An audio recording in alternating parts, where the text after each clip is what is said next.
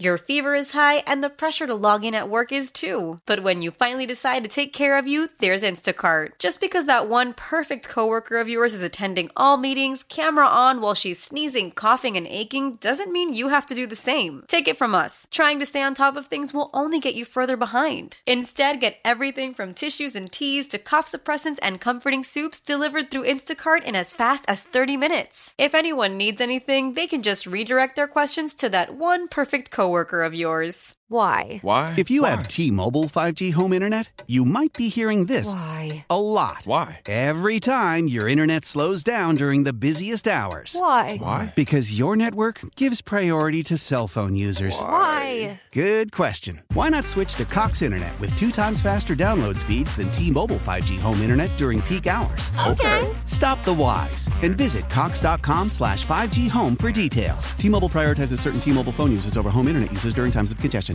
This is the Sports Edge with Rick Wolf on your flagship station for New York sports. The Fan, Sports Radio 66 and 101.9 FM, WFAN, New York. Hi, everybody, and welcome to this week's edition of Rick Wolf's Sports Edge. I'm your host, Rick Wolf. And as usual, I have a number of headlines that I want to cover and discuss with you this morning. Now, for starters, you might have read that Paige Becker, the star basketball player for the University of Connecticut women's basketball team, tore her ACL. She's going to be out for the upcoming season.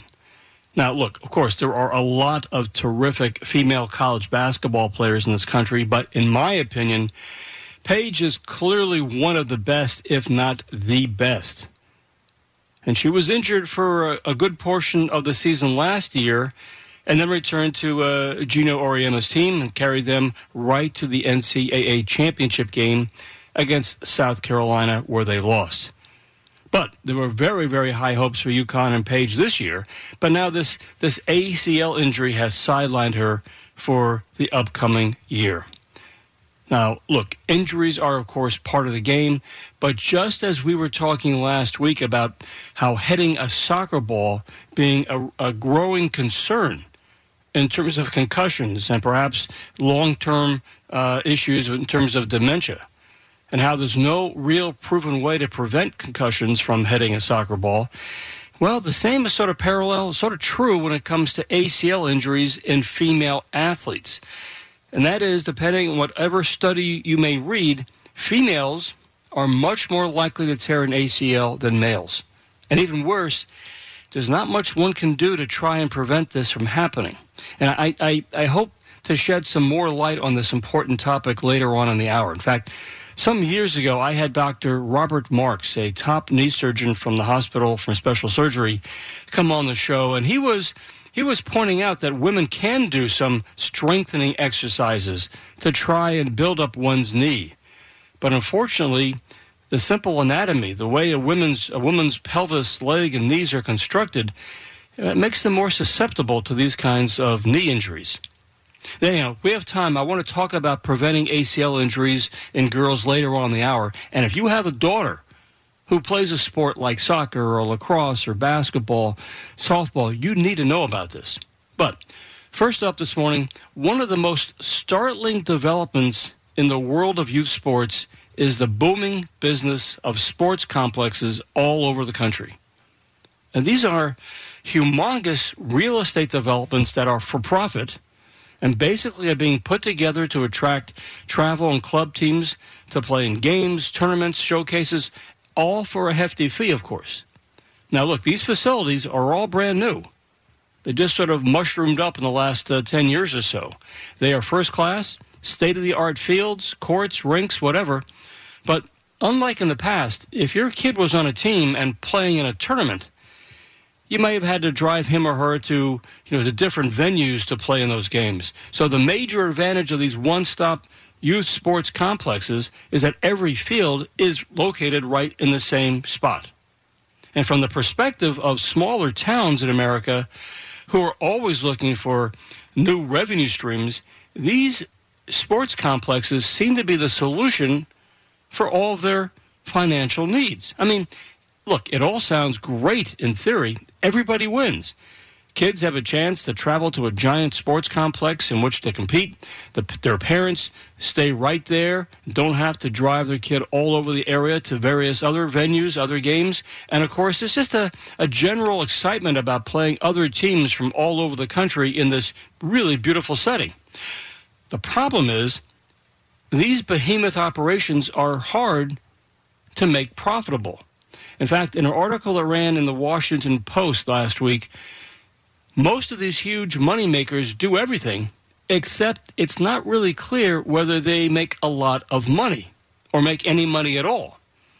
For example, there's a huge sports complex called Grand Park Sports Campus, which is located in a town called Westfield, Indiana. Grand Park Sports is a 400-acre complex that will probably draw 2.5 million visitors this year. 2.5 million visitors. Has 26 baseball and softball diamonds, 31 fields for soccer, football, and lacrosse. And they're also in the process of building a gigantic indoor basketball facility as well. Washington Post sports writer Roman Stubbs, he did a great job in showing how more and more local communities which are hungry to grow, are looking to follow in the same steps as Westfield, Indiana, with the booming youth sports industry featuring more travel and club teams than ever. And the idea is very simple. That building these giant complexes will attract these teams, will basically financially benefit the local area due to the need, because once you have this giant complex, people come from all over. You need more hotels to be built. Restaurants get busy. These out-of-towners obviously do shopping and so on to accommodate the millions of kids who come to play in these games and tournaments. Now remember, we've talked about this before, the youth sports in this country is a $19 billion industry. $19 billion. That's far larger than, for example, Major League Baseball or the NBA. So my basic question to you all this morning, and it's a complicated one, is this really the right direction for youth sports? Or do these gigantic sports complexes, as I said, they look great on paper, but at the end of the day, do they really work? Or do they seem as some sort of like, I don't know, an oasis in the youth sports desert, only to turn into a kind of a financial mirage? Remember, the travel team that participates usually has to pay first an entry fee just to be in the tournament. And the entry fee alone, that can range from as little as $300 to as much as $2,000 or more. Then you got to obviously pay for the hotel rooms, transportation costs to get to the complex. You need obviously to feed the kids, and so on and so forth. They can really, really add up in a hurry. For example, I know that there's a major softball tournament that's held in Colorado each year. It's $2,700 as an entry fee for each team.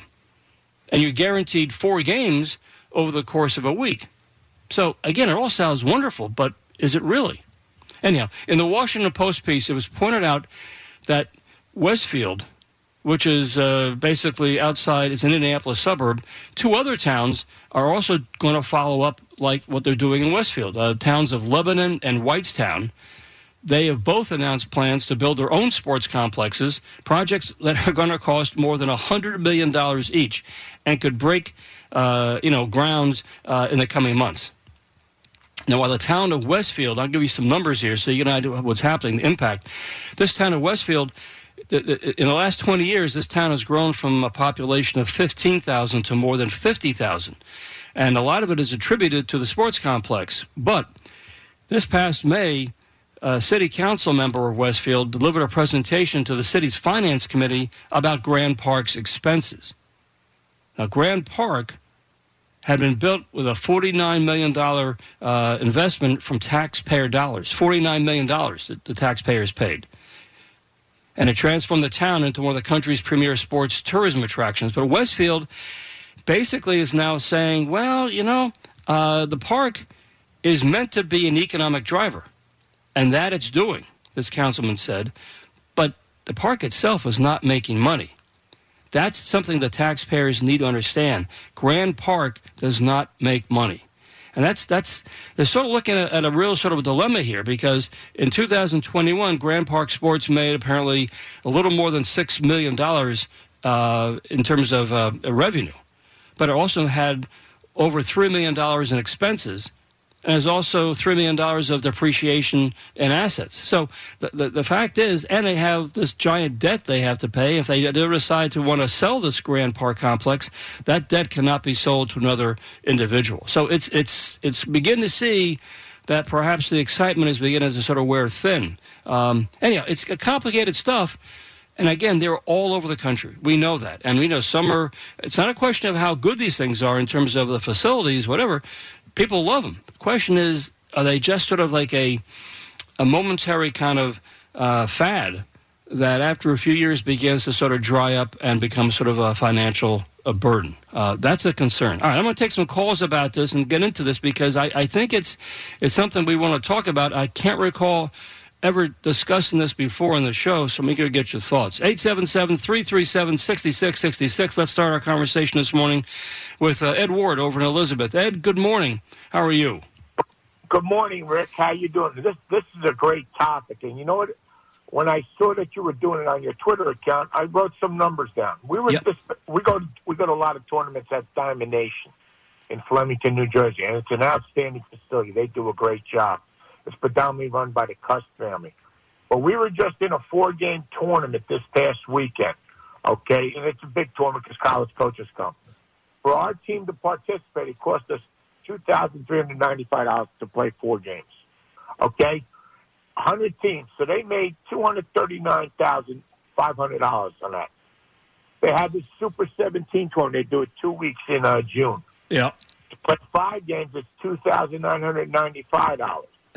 Okay, so that's, $2,995. Multiply that by 100, it's almost $300,000. So, the thing is the expenses. Okay, baseballs, umpires, they usually get $60 to $65 a game. They have a cleaning staff. To be honest, they're outstanding because they keep that place immaculate. Right. A concession staff, lights, and roster books, and each college coach gets a coupon for 1 free meal at the concession stand. Okay. So let's say the expenses are 25% of that. They're making a lot of money off this, and I know they got a staff that works there. I believe they have like 20 people that work that run the facility and all that stuff. So I understand that, but they do this they start running tournaments in March all the way through the end of October. But a lot of the other tournaments, like when we participate in the fall, the tournament prices are going to be half the price. So the thing is, if they run facilities right, they can make a lot of money off these facilities. Well, but let's run past those numbers again. So let's talk about the entry fee. How much is that? Over $2,000, you said? If we were in a 4-game tournament this past week, $2,395. All right, so $2,400. Okay, so what does that cover? That doesn't cover things like housing or hotels or meals, right? No. We're fortunate enough, Rick, our team, it's right in the state of New Jersey, so what our team does, we travel back and forth. But they have teams come from Virginia. We played a team from Maine on Thursday. Yeah, they need hotels. They got to get meals. Yeah, so for those teams, it's a lot more expensive. And what ages are these, Ed? These are all the high school kids that are hopefully looking to get recruited. Okay, the so tournaments that I mentioned. Yeah. Go ahead, Rick. I'm sorry. So these are kids probably, mostly juniors or, sophomores being looked at by sophomores and juniors looking to get recruited. And I'll be honest, they get a lot of coaches there. So it's not like, they're BSing you to say, come to our events. Okay. They do. They get the numbers for that. Okay, so I was going to ask you how many college coaches actually show up and actually go to the games. But you're saying it's only $2,400 just for 4 games, and that's it. Plus you got, everybody else has to pay for the gas to get there, hotel rooms, food for the kids, and so on and so forth. So it gets going to be pricey. Now, the question I have is, when it gets to these kind of situations where these things are operating from March till October, it's one thing. I assume these things are mostly on the weekends, correct? The games, correct? Well, the 3 tours I talk about, like the Super 17s and the Blue Chip that we're just in, we played them during the week, Monday to Thursday. But what we're able to do, if we can, they give us a request like if we want to play games at a certain time.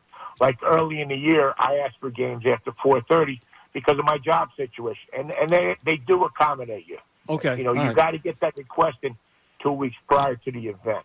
Got it. Okay. And with the fields, how many? With all the fields being used, when you're. Oh yeah, they have 7 fields that they use, and sometimes you may have to play off-site.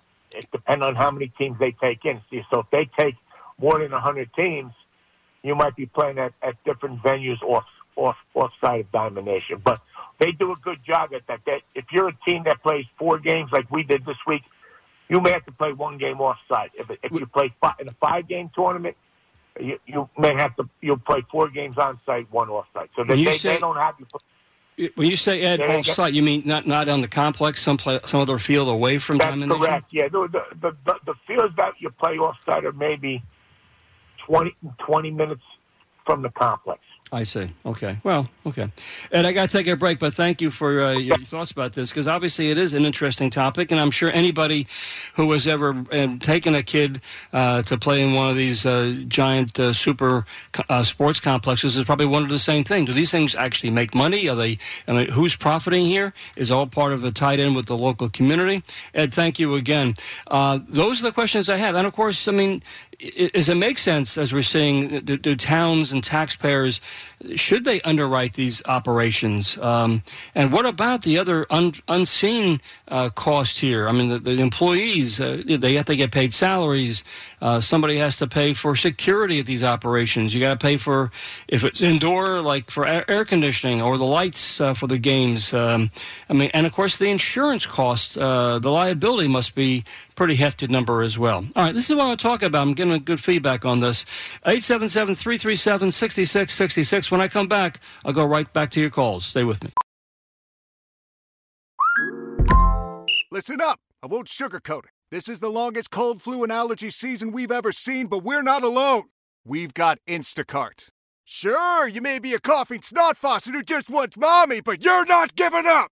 Not when cold medicine, fragrant herbal teas, and honey shaped like bears can be delivered through Instacart in as fast as 30 minutes. Now let's go win the sick playoffs! Daddy, I just want my soup. Oh, sorry, Sport. App says it'll be here in a few minutes. Instacart for the win. Why?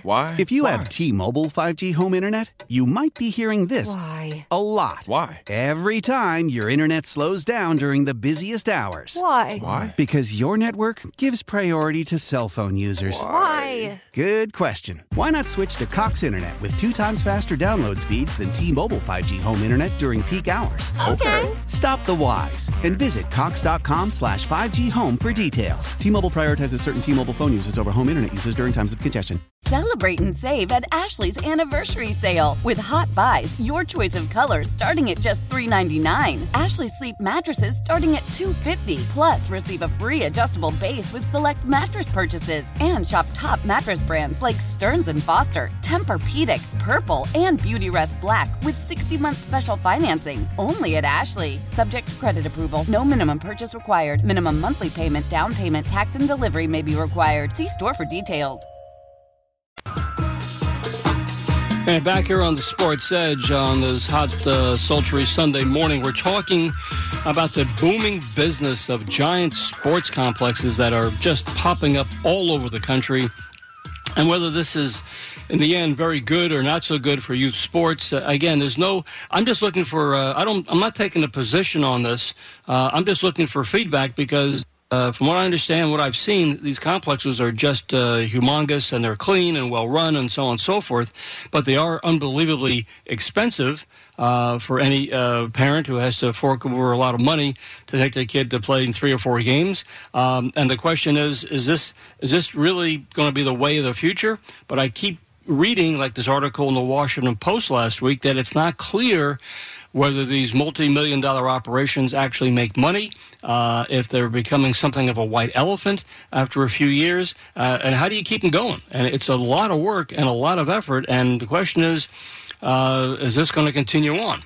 877-337-6666. Let's get some more thoughts about this. Let's go up to Phil in Rhode Island. Hey, Phil, good morning. You're on the Fan. Hey, how you doing, Rick? Love the show. Thank you.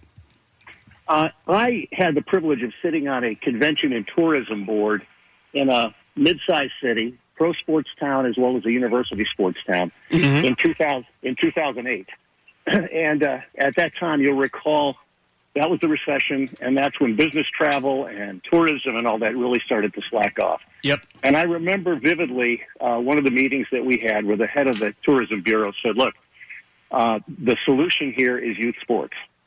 And I know I confessed to rolling my eyes and said, why is that? And he went through a whole dialogue of research that said, no matter what happens, no matter what state the economy, parents will always spend money to watch their kids play sports. Correct. And that this was as recession-proof as possible, and that we needed to take a good long-term look at creating one of these sports complexes, and they did.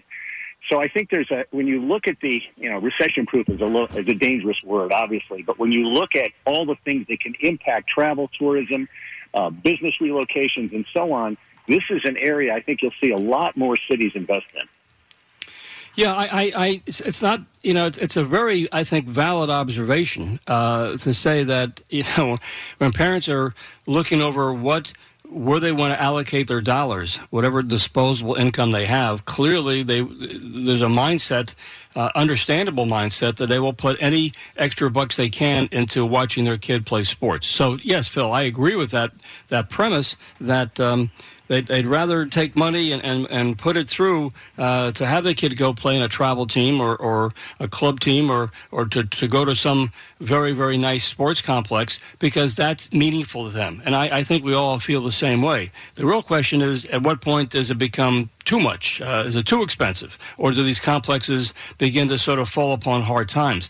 Did you have any thoughts or any feedback on or consideration of that? Well, two things. First of all, the average spend of a family that's traveling for youth sports is higher than a business person on an expense account. So that's another thing that was eye-opening for us, because sometimes you've got 2, 3, 4 people traveling together, sisters, brothers, mom, dad, and so on. Sure. So it kind of makes sense. But the other thing about it is, it's like anything else. The more of these complexes that spring up, the greater the competition for these tournaments. Sure. So at some point, there'll be, this end return will not be there. I think the areas that got into it first and have built a reputation for being welcoming communities where families have a good time and it's healthy and it's a good geography and so on, I think they'll do well. But, once you start to build them everywhere, they start sprouting up like mushrooms. Then you don't have the opportunity to make the money or get the return you're looking for. Yeah, that's a very valid observation, because I agree with that there's a certain rush and surge of enthusiasm and optimism when these things get going. But like anything else, after they've been up and running for a few years, the momentum begins to slack. And as you said, Phil, there are other competitors, like this operation out in Indiana, in Westfield. There's going to be 2 other major competitors within a few miles of them in the next few years. So, if you have too much, the market gets oversaturated, and it gets tougher and tougher to make any money. That's a real concern. Phil, let me thank you for the call. Thank you for this input. It's very, very valuable. Appreciate it. And that's what we're talking about there. These things, are they just going to be fads? Are they going to be oversaturating the market? Are they going to go away? Let's move on. Let's go to Caldwell, New Jersey. Keith is standing by. Keith, good morning. You're next up on the Fan. Keith, you there? We think we've lost Keith. Well, let me go on to Jack Smithlin over in Fairlawn. Hey, Jack, good morning. Let's talk about this, because obviously you have familiarity with all this as well. Oh, I sure do, Rick. Not on the club basis, because I really never. I coached in my time some travel teams, but never club teams that did the kind of traveling that they do now. Yeah. I have a couple good friends who actually run some programs. The Viper, the Venom, the.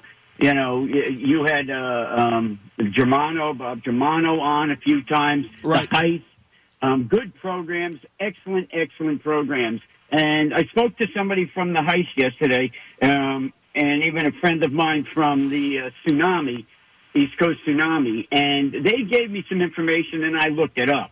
Now, understand that there's a tournament, and Ed, I don't want to outdo you, Ed, but there's a tournament in Colorado that brings in close to 800 teams in a week or so. Okay, might extend a little bit longer than a week. Each Each entry fee is $2,700. Okay, now I did the math. That means that just on entry fees alone, they bring in $46,600, over $2 million. All right, in a week. Okay, now what I was also told, and one of the coaches for the Heist, Diane Scher, who's a very good friend, she told me that brought in over $10 million of revenue for Denver, Colorado in that 1 week. Yep. All right. So I can't see that particular facility not making money. So, but the point is that, like you just said, and this is something that Diane also said to me, was that it starts to filter down to, listen, this state's doing one, this state's doing one. There's tons of national championship tournaments and things like that.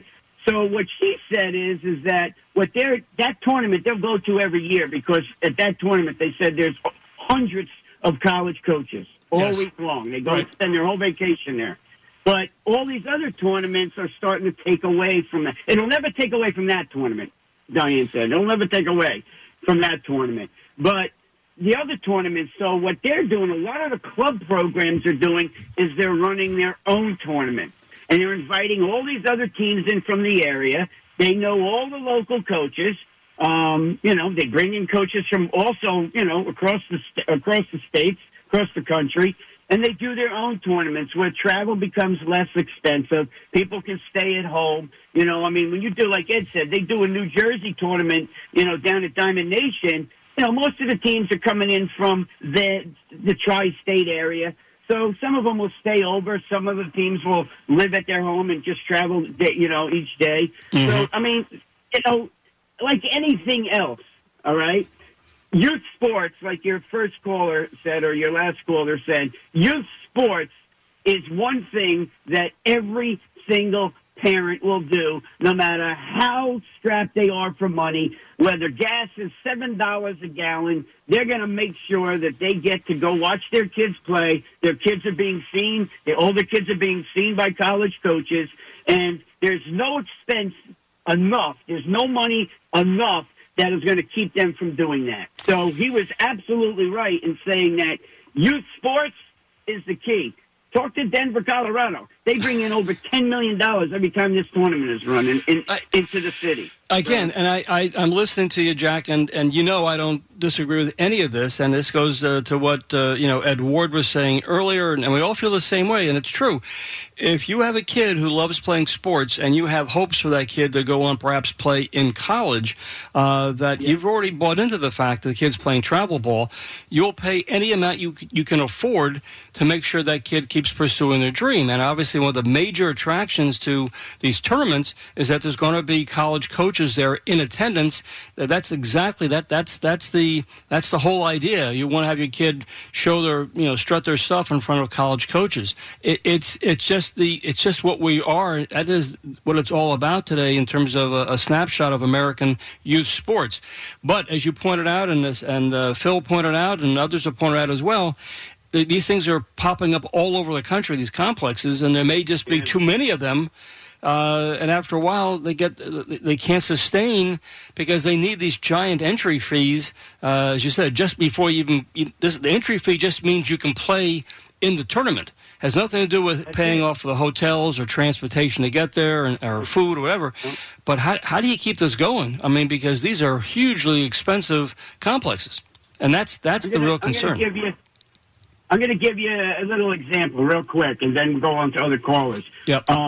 15 years ago, there were 3 major softball tournaments, one in the West, one in the South, and one in the Northeast. That was it. And if you think about it, 15 years ago, in Bergen County, New Jersey alone, there were 3 club softball teams. 3 club softball teams. Now, there are over 50. Okay? And these teams have to play in tournaments. So tournaments are popping up all over the place. And what it should do is, that one tournament in Colorado, they say that's the gold mine over there. That's the biggest tournament in the nation. and teams come from Canada and Puerto Rico and Venezuela, everywhere. But the point is that now they're popping up all over the place, not only because people want to make money, but it's also because there are 1,000 more teams in every state.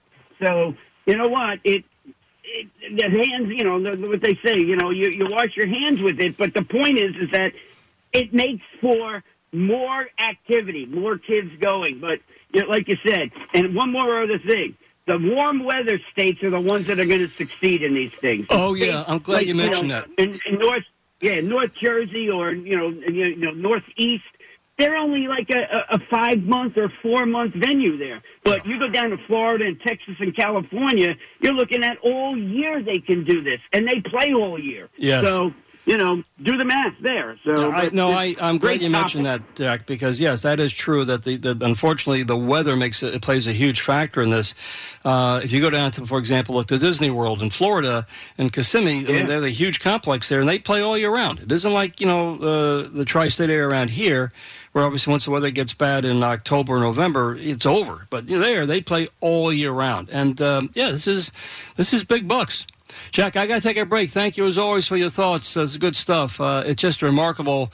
It says that once you get the actual numbers and the cost of what these travel teams have to pay and these parents have to shell out, yeah, I mean, it's staggering amount. And again, we all know that in terms of the socioeconomic structure for young athletes today, there are a lot of families who obviously can't afford this. They would love to spend the money they have to watch their kids play sports, but unfortunately the financial constraints are on them, and the kids just can't go. They just can't play. It's a huge issue. We all know that. All right, let me take a timeout. 877-337-6666.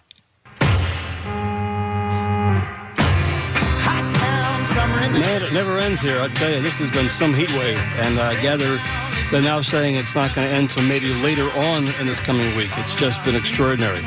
Anyhow, back here on the Sports Edge, of course, you know you can always follow me on Twitter at Ask Coach Wolf. You can get a preview of the upcoming show for every Sunday morning.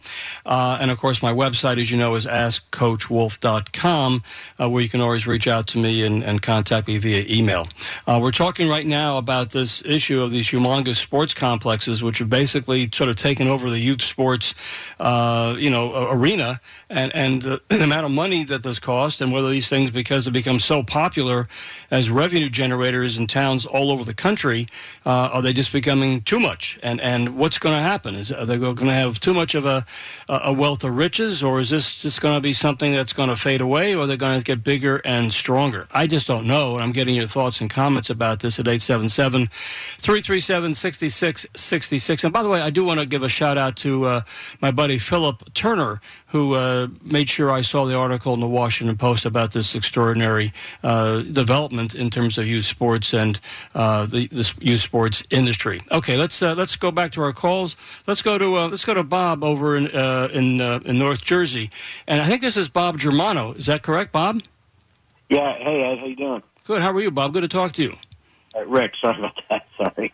No, it's great to talk to you too. No, I was listening to your topic this morning, and I mean, thing is on these complexes, and when you go to these complexes and it's a good one and it's a great experience and everything else, I think it's great. It's great for the game, baseball, softball, soccer, whatever it is. And I think unanimously everybody that's called in has thought the same thing. You know, as a club owner, what I'm thinking is, and as Jack said too, you know, and you and I have talked about this in the past, there's no barrier of entry for new club teams. The games are exploding. Again, great for the sports, great the kids are playing. I think that's awesome.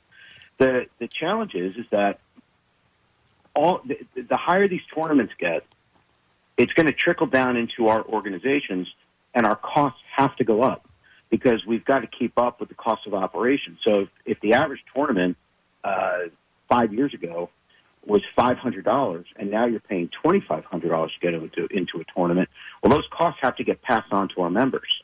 So we are going to have to constantly judge where our price points are, and then you're going to have kind of an arms race of all these different organizations. Then it's going to be incumbent upon these facility managers, one of your previous callers, and you know they all do it. If you're going to go play at at Diamond Nation, which is a fantastic complex. It's awesome, and it's a great privilege for our players to go there.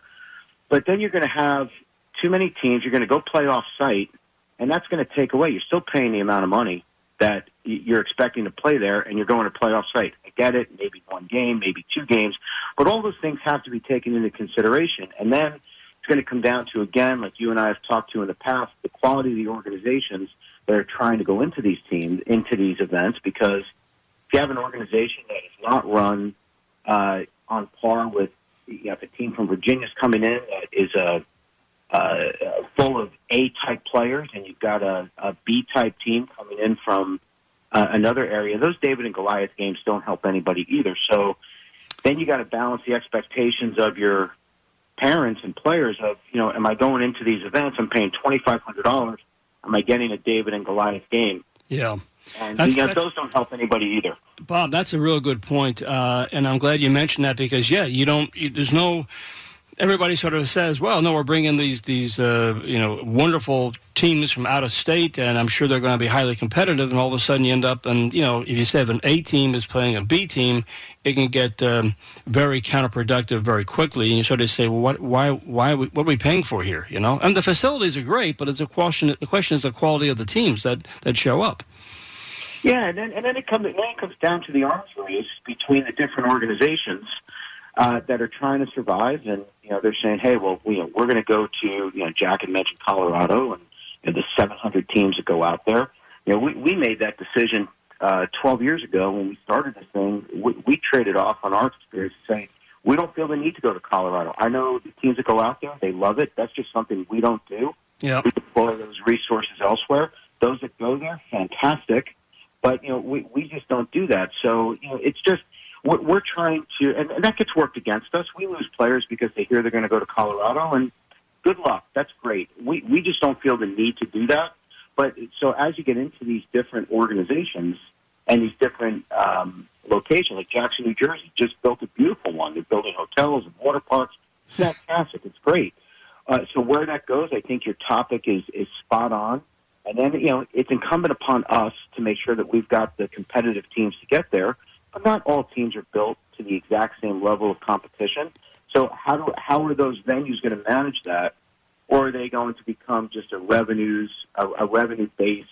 function, which I'm sure they are, and they don't really care. So it's like those are the things that we have to judge rather than just go chase the venue. Yeah. We've got to chase the experience. No, I think that's a very prudent approach, and I think that makes a lot of sense. And again, we'll see how all these things begin to shake out in the very near future because it may just be too many of them. Bob, thank you for calling in this morning. I greatly appreciate it. Good to talk to you. That is Bob Germano, who runs the very highly respected North Jersey Vipers softball program. And, he obviously is in the middle of all this, and I thought his comments were right on target. Let's continue. Let's go to Jared over in Woodlawn. Hey, Jared, good morning. You're on the Fan. Hey, good morning, Rick, and thanks for taking my call. Yeah. Pleasure to follow up your two previous callers, even though I'm not a professional. I am a parent. And I'd like to just touch on a few things with respect to these sport complexes. Going back to what you said about 10 minutes ago in terms of oversaturation, I'm from the 5 boroughs, and though I haven't had the privilege of going to the Colorado complex, it sounds like that, just as Chelsea Piers in Manhattan, are going to be quote-unquote recession-proof because of just how beautiful the sports facility is. Mm-hmm. But when you end up having other facilities paid for by, local townspeople taxes or city and state taxes, try to emulate that and not have the financial backing, I think that's where oversaturation is going to come into play. Furthermore, not only oversaturation, but the watering down of the importance of these tournaments. Obviously, the one in Colorado, which is followed by many college coaches, as well as, Chelsea Piers and how big they are with ice hockey. If I'm a parent, those are the two places I'm going to go because, as they say, if everyone's a genius, no one is. And if you're playing in 20 World Series, which one really matters? So I think that the oversaturation and the smaller sports complexes are actually going to end up doing a disservice, because unless every parent is extremely well off, there's not going to be enough money to go around. And like your last caller said, you know, these club owners and these parents are going to have to pick and choose what is right. And what I would hate to see is the continuation of these smaller sports complexes, although beautiful, popping up on, you know, mom and pop's dime and then having to shut down. I was wondering your thoughts on that take. Well, Jared, thank you for the call. Thank you, Jared. And I will say this, you know, yes, we all accept the fact, the premise that regardless of the economy in this country, it does seem certainly that youth sports is recession-proof. And that's the basic tenet of all these youth sports complexes, that parents will pay anything they have to pay to give their kid a chance to go travel, to play against better competition, and so on and so forth, in the hope that they may somehow attract a college coach and maybe get a college scholarship. Okay, we get all that. But that being said, there has to be at some point a tipping point where you just say, you know, I would love to send you out to wherever, to Disney World or to Colorado or to Arizona for this big major, you know, tournament showcase, but it's going to be too expensive. We can't afford that. And we have other kids. We have to pay, you know, the rent or the mortgage or whatever. At some point, there's going to be a tipping point. I don't know what that tipping point is. And obviously, everybody has their own sort of situation financially. But I do think we'll come to a point sooner rather than later where money, as you just can't afford it. It's just too much dough. Yeah, we do know there are a lot of wealthy people in this country. I get that. But for most of us, you know, you got to say, well, how's this going to work? What is the payoff on this? And that's the real concern. So I don't know what the future is going to be. I do think that, as most of you said this morning, at some point there's going to be a shaking out of just too many competitors. And the ones that have the most financial backing, perhaps they have some sort of tax deal in place, some sort of tax abatement in place from the local community. That'll give them a little more firepower. I just don't know, because it's all very complicated, and these things are not always transparent. And that is a concern. Let me take another call about this. Let's go to Jimmy up in Hopewell Junction. Good morning, Jimmy. You're on the fan. Hi, Rick. How are you? Good to talk to you again. You too. My experience with this has been that these tournaments and these venues have taken on almost like an amusement park atmosphere, where sure, these things are they've become a social event, and people plan their vacations around them, and that type of thing. That I think that's what's kind of powering it, and that's what's making it become bigger and bigger.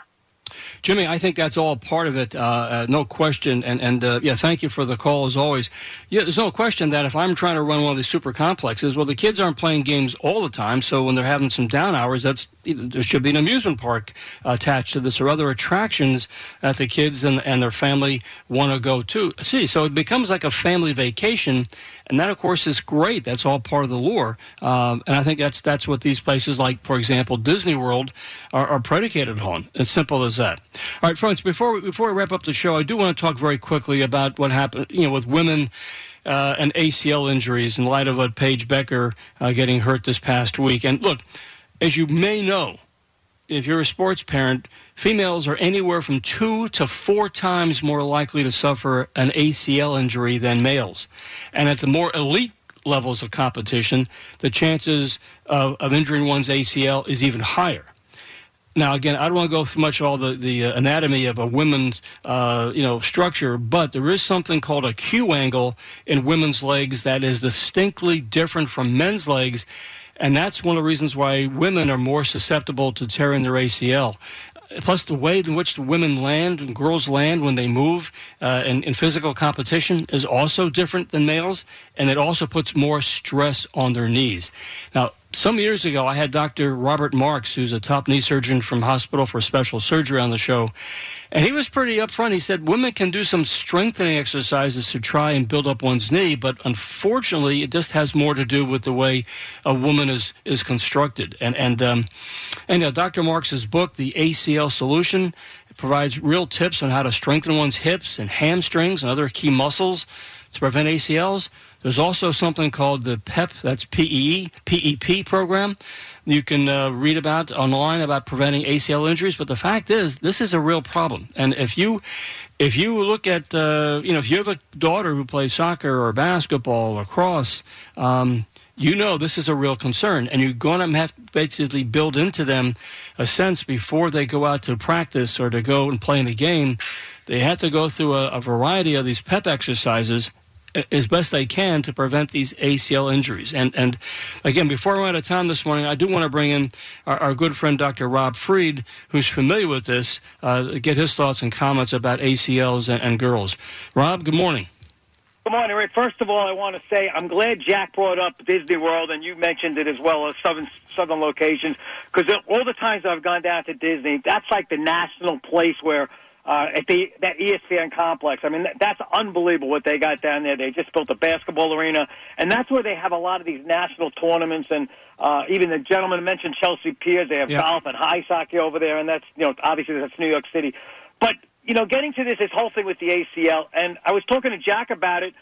Women are just built differently. Yes. Okay, yes. They have hips, and that's one of the reasons. You just mentioned the Q angle, because from the hip going down to the femur and the tibia-fibula complex, that creates a different anatomical structure that boys have. And believe it or not, it's actually 7 to 8 times more common where females will tear their ACLs. And the ACL, obviously, as we know, we see non-contact injuries. I mean, Sterling Shepard had one with the Giants. I saw last year watching the Giants, immediately I saw that the way he moved in that one movement off the line of scrimmage, ACL gone.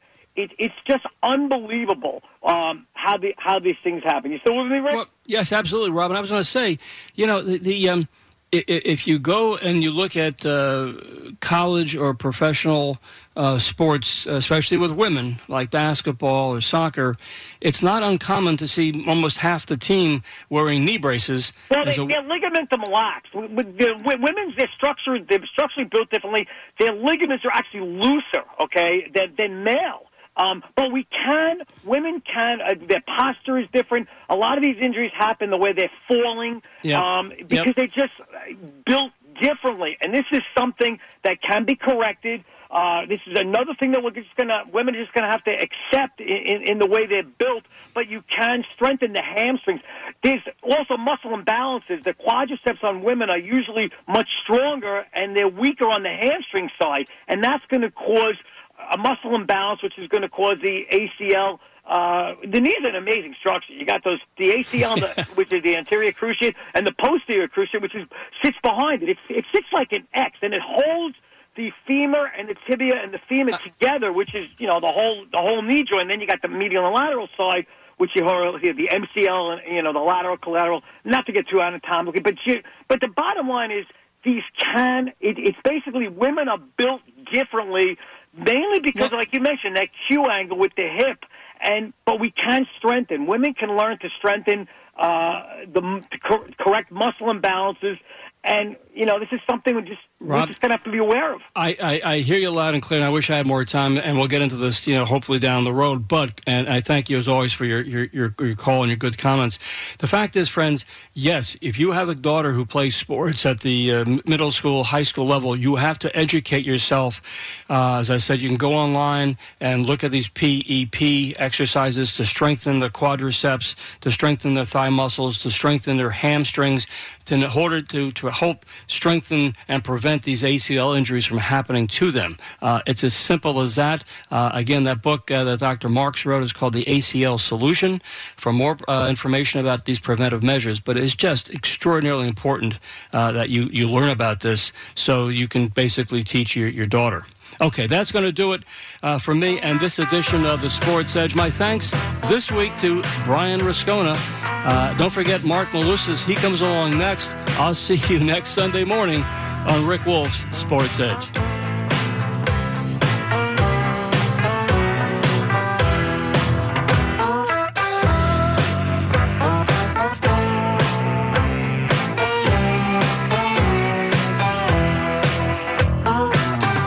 How powerful is Cox Internet?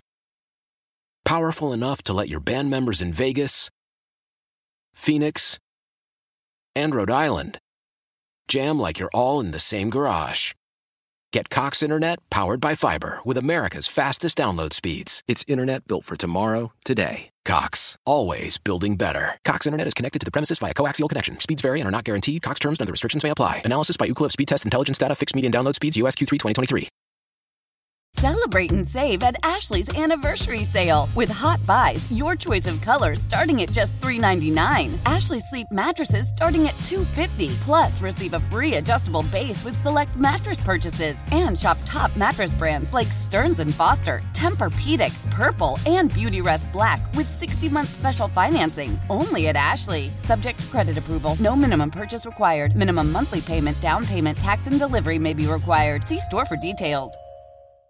Old Man Winter here. If I had it my way, it would stay winter all year long. Short days, wind chill, black ice, and a good polar vortex. Oh, heaven. Wait, is it getting warm in here? Your cold snap is over, Old Man Winter. Spring has arrived. Spring. Spring is here, which means it's the perfect time to get away in the Hyundai you've always wanted. Visit the Hyundai Getaway Sales Event, where you can get great deals on all of our award-winning Hyundai models, like the tech-filled Tucson and Kona, as well as the spacious Palisade. Enjoy wherever you go with the peace of mind that comes with America's best warranty and 3 years or 36,000 miles of complimentary maintenance. But hurry in, these deals won't last. Add more joy to your journey at the Hyundai Getaway Sales Event.